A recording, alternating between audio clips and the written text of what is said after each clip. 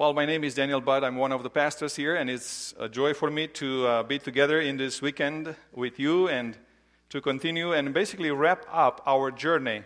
We started with Easter, and we had a sermon series called Life After Easter. But because it's the Memorial Day weekend, I would like you to just give thanks to our heroes and watch with me this little thanks.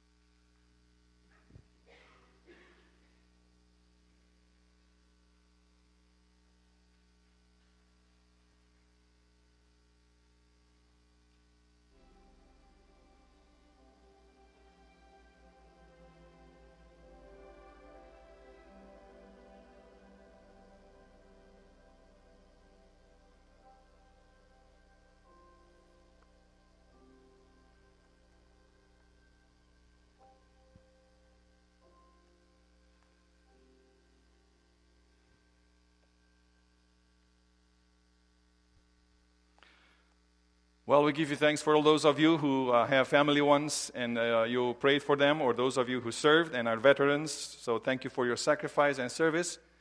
We honor your courage and your commitment to the freedom and liberties that we enjoy. Like I said, this morning we continue our sermon series called Life After Easter. And we basically look at learning to live in the power of Jesus. Once Jesus resurrected, he has this power that he offers to us. It's a power that we can tap into as his followers, and he wants us to do that. I remember that if you have been to any one of the previous, Pastor Ron talked about in the previous sermons about putting on things and taking off the old things, learning a new way of life.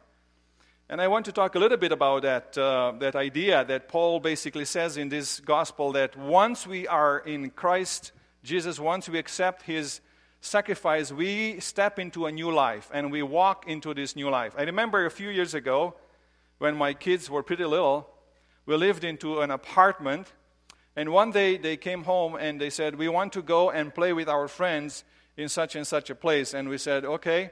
We looked outside, it was pretty rainy and wet, and we said, well, maybe you needed this kind of clothes. We were kind of reluctant to let them go with their friends, but we still said, okay, you can go.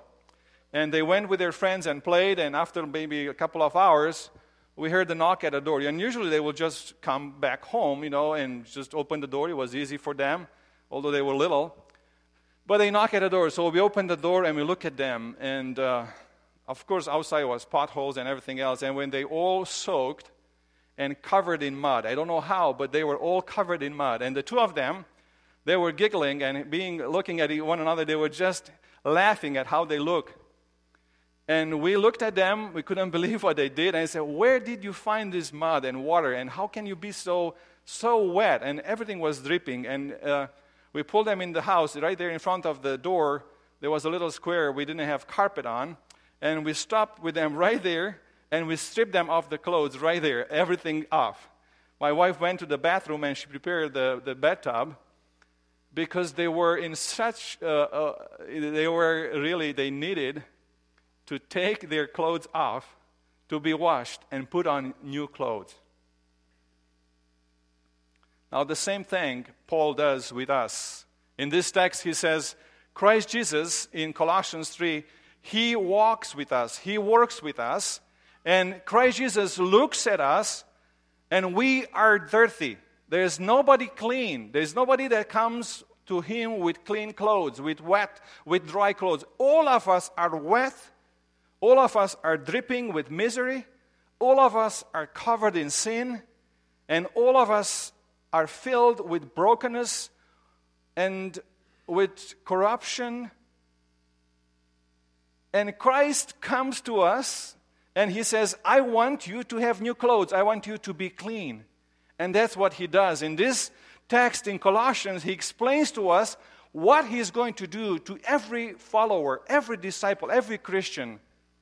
Taking off the old clothes, the old lifestyle, and putting off on the new life, the new clothes, the new lifestyle. Maybe you remember what Pastor Ron preached about, these topics. We started with saying, first of all, you have to set your hearts in the right place. Second, we said you have to set your minds. You have to think at the things that God, at the things above, at the things that matter. And then he said, one Sunday, put to death, take off the old ways, and make sure that you dress up and you put on and you clothe yourselves with the new ways of life. And then last Sunday, he said, let the peace of Christ rule in your hearts, for you have been called to peace. Let the peace of Christ rule in your hearts. And finally, this Sunday, we say, the last one, Paul says, do everything in the name of Jesus. Do everything in the name of Jesus. I'm sure that most of you remember the text if you are here, the sermons. But let me just one more time read this text, Colossians 3, 1-17. And I'm going to read from the Message version. So just follow with me. So, Paul says, if you are serious about living this new resurrection life with Christ, act like it. Act like it. Pursue the things which Christ presides. Don't shuffle along, eyes to the ground, absorbed with the things right in front of you. Look up and be alert to what is going on around Christ. That's where the action is. See things from His perspective. Your old life is dead. Your new life, which is your real life, even though invisible to spectators or to spectators, is with Christ in God. He is your life. And that means killing off everything connected with that way of death. Sexual promiscuity, impurity, lust, doing whatever you feel like, whenever you feel like, and grabbing whatever attracts your fancy. That's a life shaped by things and feelings instead of by God. It's because of this kind of things that God is about to explode in anger. It wasn't long ago that you were doing all that stuff and not knowing any better. But you know better now. So make sure it's all gone for good. Bad temper, irritability, meanness, profanity, dirty talk. Don't lie to one another. You are done with that old life. It's like a filthy set of ill-fitting clothes you stripped off and put in the fire. Now you are dressed in a new wardrobe. Every item of your new way of life is custom-made by the Creator with His label on it. All the old fashions are now obsolete. Words like Jewish and non-Jewish, religious and irreligious, insider and outsider, uncivilized and uncouth, slave and free mean nothing. From now on, everyone is defined by Christ. Everyone is included in Christ. So, chosen by God for this new life of love, dress in a wardrobe God picked out for you. Compassion, kindness, humility, quiet strength, discipline. Be even-tempered, content with second place, quick to forgive an offense. Forgive as quickly and completely as the Master forgave you. And regardless of what else you put on, wear love. It's your basic all-purpose garment. Never be without it. Let the peace of Christ keep you in tune with each other, in step with each other. None of this going off and doing your own thing. And cultivate thankfulness. Let the word of Christ, the message, have the run of the house. Give it plenty of room in your lives. Instruct and direct one another using good common sense. And sing your hearts to God. And now the text for today.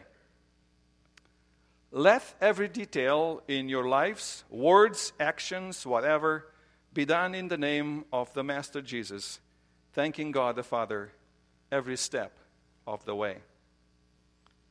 It's no wonder when we put something new, when we put a uniform, we behave in a different way. And that's what God wants us. If you think of the soldiers, once somebody puts on the uniform, they have to dress and then to behave according to the code that their uniform symbolizes. If you are a person in a uniform of let's say a teacher, then you behave according to the code of the teacher. If you are a nurse, if you are a doctor, you behave in a certain way. If you are working here in our church expansion, you have to have a hard hat. And you have to have a certain kind of clothes so that you protect yourself. And then you behave according to that code. And the same thing for us. God wants us, once we become His children, to behave in a certain way. Now, Paul is talking about clothing here. And it's interesting, in the Jewish tradition, both in the beginning of somebody's life, when somebody was a child, and this is Mary presenting Jesus in the old day, you see, they use linen cloths, these strips of linen, to wrap the kids around. But also the same linen cloths they use at the end of somebody's life to wrap them like Jesus was wrapped and Lazarus was wrapped in the tomb. The same thing of linen cloths. And these linen cloths, scientists discovered this nice mosaic of two kids playing, and you can see how their clothes is strips of linen sewn together to make a cloth. And what archaeologists discovered more recently was a cloth of a child, a piece of cloth of a child. And it looks like this, and you can see the strips of linen. And Paul said each one of these strips is something. When you put on Christ, when you want to represent Christ, you have a certain uniform, and you have a certain way of behaving. And it's compassion. It's compassion. One of these strips is compassion, says Paul. And the other one is kindness. How many times you went home and you said, you know what, I was able to be kind in the church, but now I lost my kindness. Because it's not easy to be all the time kind. But Paul says, make sure you remind yourself to be constantly kind. Then we have humility. Humility is not easy to obtain. It's a quality that the world despises and thinks that people that are humble are weak. But Paul immediately says, make sure that you remember quiet strength. And finally, patience, he says. You remember patience? How many times we are ill-tempered, right? Irritated. We lose our temper. And Paul says, if you want to be like Christ, make sure you forgive like Christ. You forgive one another. We have so many reasons. And says, on top of all of these things, once you forgive and everything else, make sure you put on love, because it binds perfectly all of these things together. Love is almost like that belt. And then you pull off, and everything pulls together perfectly, and you look like a well-dressed person that follows Christ. And basically, that's the message today in our verse. It says, and whatever you do, whether in word or deed, do it all in the name of Jesus, giving thanks to God the Father through Him.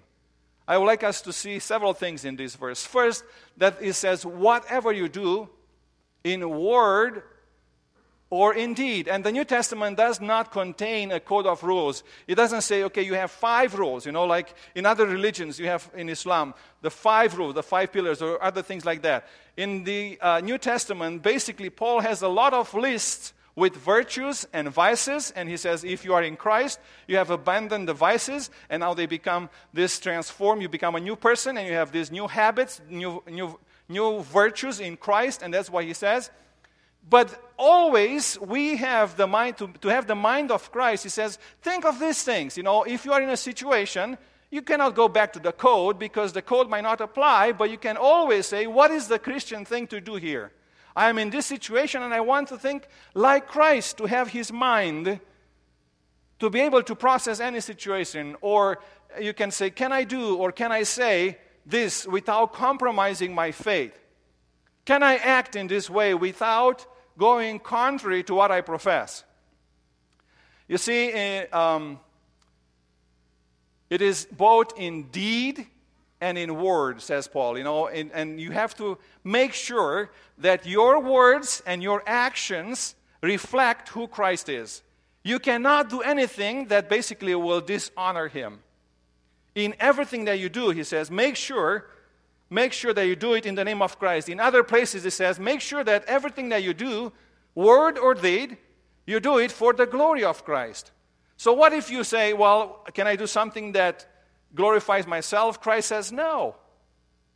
No, you have to make sure that you fight for the reputation of Jesus. And I like how in the Jewish tradition, they always taught that our lives are fully in the presence of God. It's not like we only come on Sunday and we have a Sunday language, but then from Monday to Saturday, we have a different weekly language. In the Jewish thought, they said, Lord, if I follow you, I will follow you all the days of my life. Lord, if you are a candle for my steps on my path, then you are a candle all the days, not only Sundays. We cannot have a Sunday vocabulary. We cannot have Sunday actions, but then Tuesday vocabulary, Wednesday actions, Saturday night actions that are totally contrary to what we say on Sunday morning. And that's what Paul says. Make sure that you are constant, that there is no split between these two things. And, for example, if you say, well, what can I do and what can I do? Like I said, you just ask yourself, but make sure that you know this. For example, we have some common sense principles of our Christian living. To drink a glass of wine is not a sin, we say. But to get drunk, it's a sin. To go out and hang out with friends and have fun is not a sin. But Paul says to use dirty talk, profanity, is a sin. And Paul says, the same thing. The Bible says you can have fun and you can have fun in life. But make sure, for example, if you have a girlfriend, it's not a sin. But if you sleep with her, then it's a sin. So our Christian life is guarded by some sort of an inner compass that we absorb when we absorb Christ. Because we want to honor and we want to do everything in His name. In other words, when I do an act, and when you do an act, we put a stamp on it, and we say, in the name of Jesus, or from Jesus with love. Now, when you think of saying something to your spouse, again, can you say, okay, honey, I told you this, in the name of Jesus with love. Maybe that will make you think twice before you say it, right? But that's what Jesus wants us to think like Him, to process like Him. Because the name of Jesus is very important. In the Old Testament, especially in the tradition, the names were very important. Today, maybe, you just differentiate. Oh, you are from a German tradition, you are from a Dutch tradition. But after a few generations, you are Americans and stuff like that. But the name in the ancient cultures, it represented a lot of things, and it was very important. And often God, when He met a person, when He interacted with a person, He changed the name of the person. Let me just give you one example. Remember the wife of Abraham. She was Sarai, which means my princess, and indeed she was a princess to Abraham. But God said, from now on, your name will be Sarah, which is the mother of nations. And that's what God does to you and to me. When we become Christians, He says, from now on, you will bear my name. What are we called? We are called Christians. And Christians bear the name of Christ. That's why it's Christ and then I-A-N. Christian. 3 times in the Bible we have the word Christian. And most of those times are looked it's not a positive reference. And today, many people, just because they are called themselves, they bear the name of Christ, they are persecuted. Just a few days ago, remember, a school bus was being shot at, and kids have died because they were bearing the name Christian of Christ. So it's offered about, in that name, is we identify ourselves with Christ, He identifies Himself with us, and therefore, the world, usually, Christ said, just as they hated me, they will hate you. Just as they persecuted me and the prophets, they will persecute you. But Christ says, blessed are you when people persecute you, because there is a reward. Your reward is great in heaven. And it's not only identification, but it's also identification, is authority. What did we pray in our prayers usually? Father, we pray all these things in the name, in the authority. The name of Christ bears the authority of Christ. And these things we ask, we say in Jesus' name. It's that authority of the name that makes it. We do not go to God the Father in our own name. We go in the authority of Christ. That's why even when we pray, we claim His power. You know, a person's name is written on the check, and unless the name is there, right, the check is not valid. If you think about politics, a president's signature on a bill makes the bill a law. Unless the name of the president is not there in our country, it's not there. So the name is very important. Now, often we build a reputation, a name for ourselves, we say, right? And it can be a career, it can be something that we accomplish for society, a service, but it's also a family name.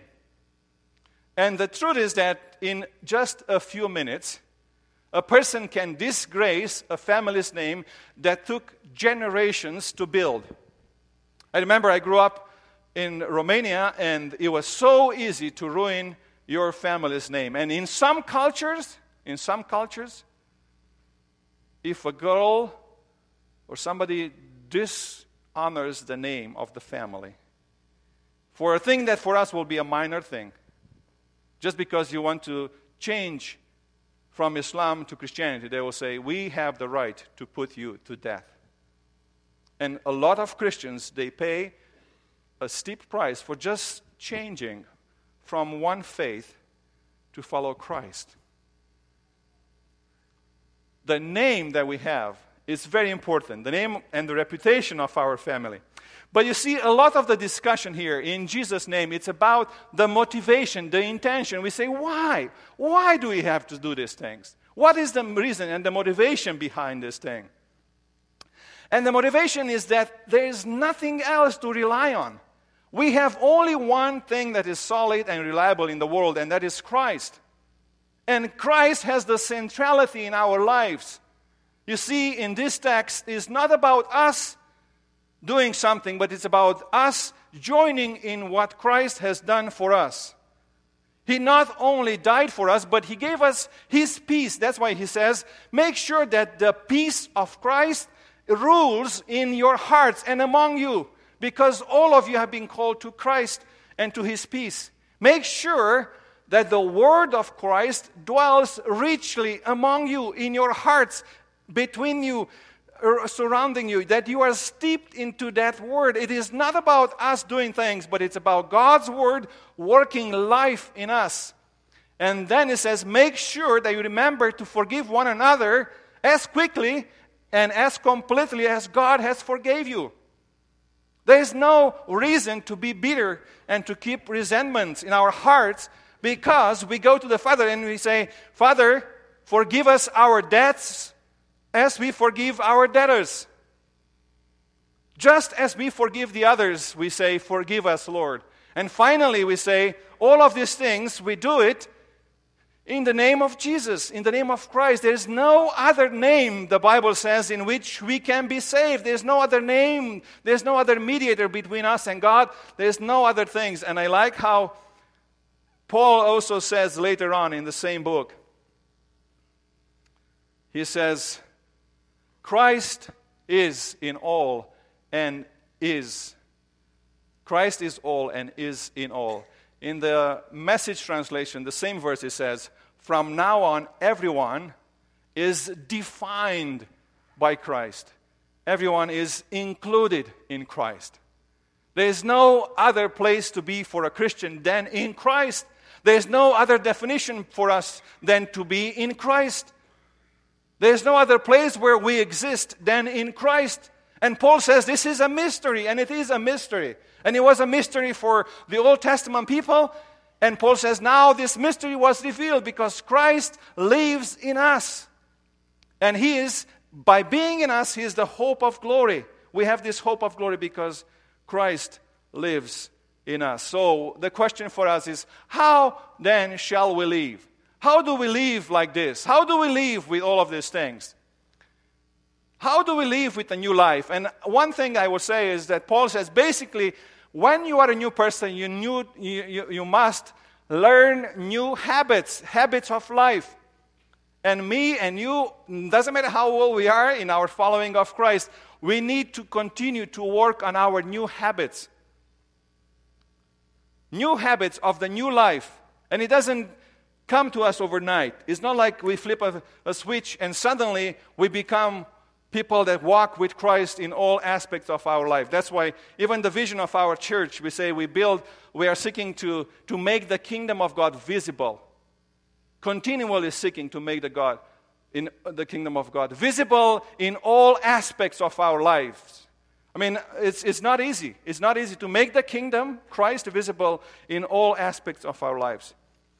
Later on in chapter 4, Paul says in the same book, he says, be wise in the way you act toward outsiders. Now this is Paul talking about us. We're in Christ, the outsiders looking at us. Make the most of every opportunity. Let your conversation be always full of grace, seasoned with salt, so that you may know how to answer everyone. It's not about being actively engaged in evangelism or in outreach. It's being weirdly different than the world. Surprising the world by our new life so that they will come and they will ask us questions. And everybody loves that verse because it's so, in a way, passive.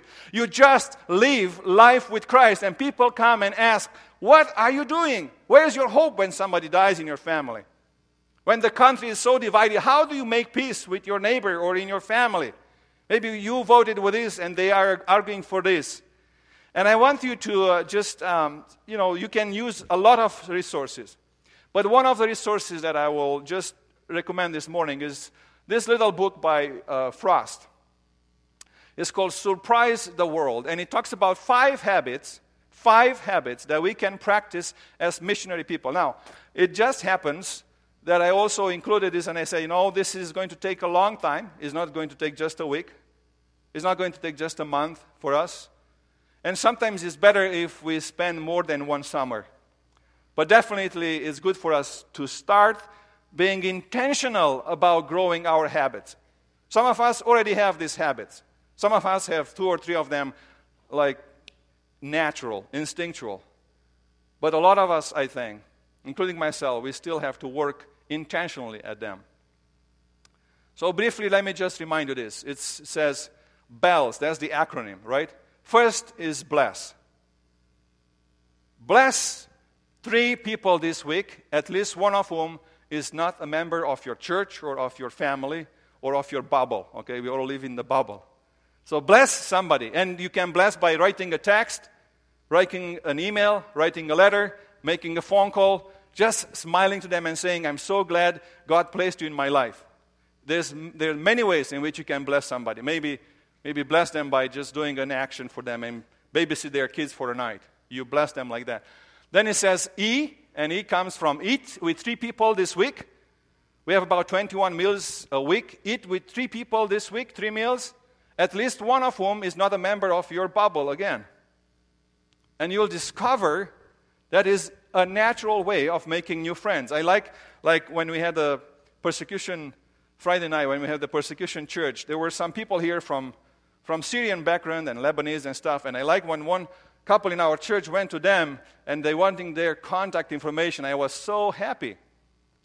Basically, they wanted to say, you know what, we need to talk to Syrian Christians, to people that are different. Can you talk to us more? Eat. Listen, the L.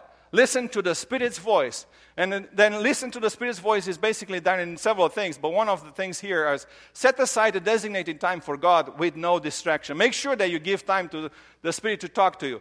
And then make sure that you let God in. And finally, that you follow what God prompts you to do. Many times God will bring to you, when you pray, when you meditate, a face or a name. And it can be somebody that is mentioned in our bulletin that needs a visit, somebody that is battling an illness or something, somebody that needs an encouragement. Follow those promptings and do it. That's listen. And the next L is learn from Christ. Study the Gospels weekly. Study the Gospels weekly because the Gospel talk about the life of Christ who blessed people, who ate with people, who followed the Holy Spirit and was full of the Holy Spirit. And Christ also said, I am going to teach you all things. And it's not necessarily that you need to start a new Bible study, but join the existing studies. like Women in the Word, a men's group, or a care circle that study God's Word. Just join something that is already existing in our church. That's fine too. And the final S is send. Sent on a mission.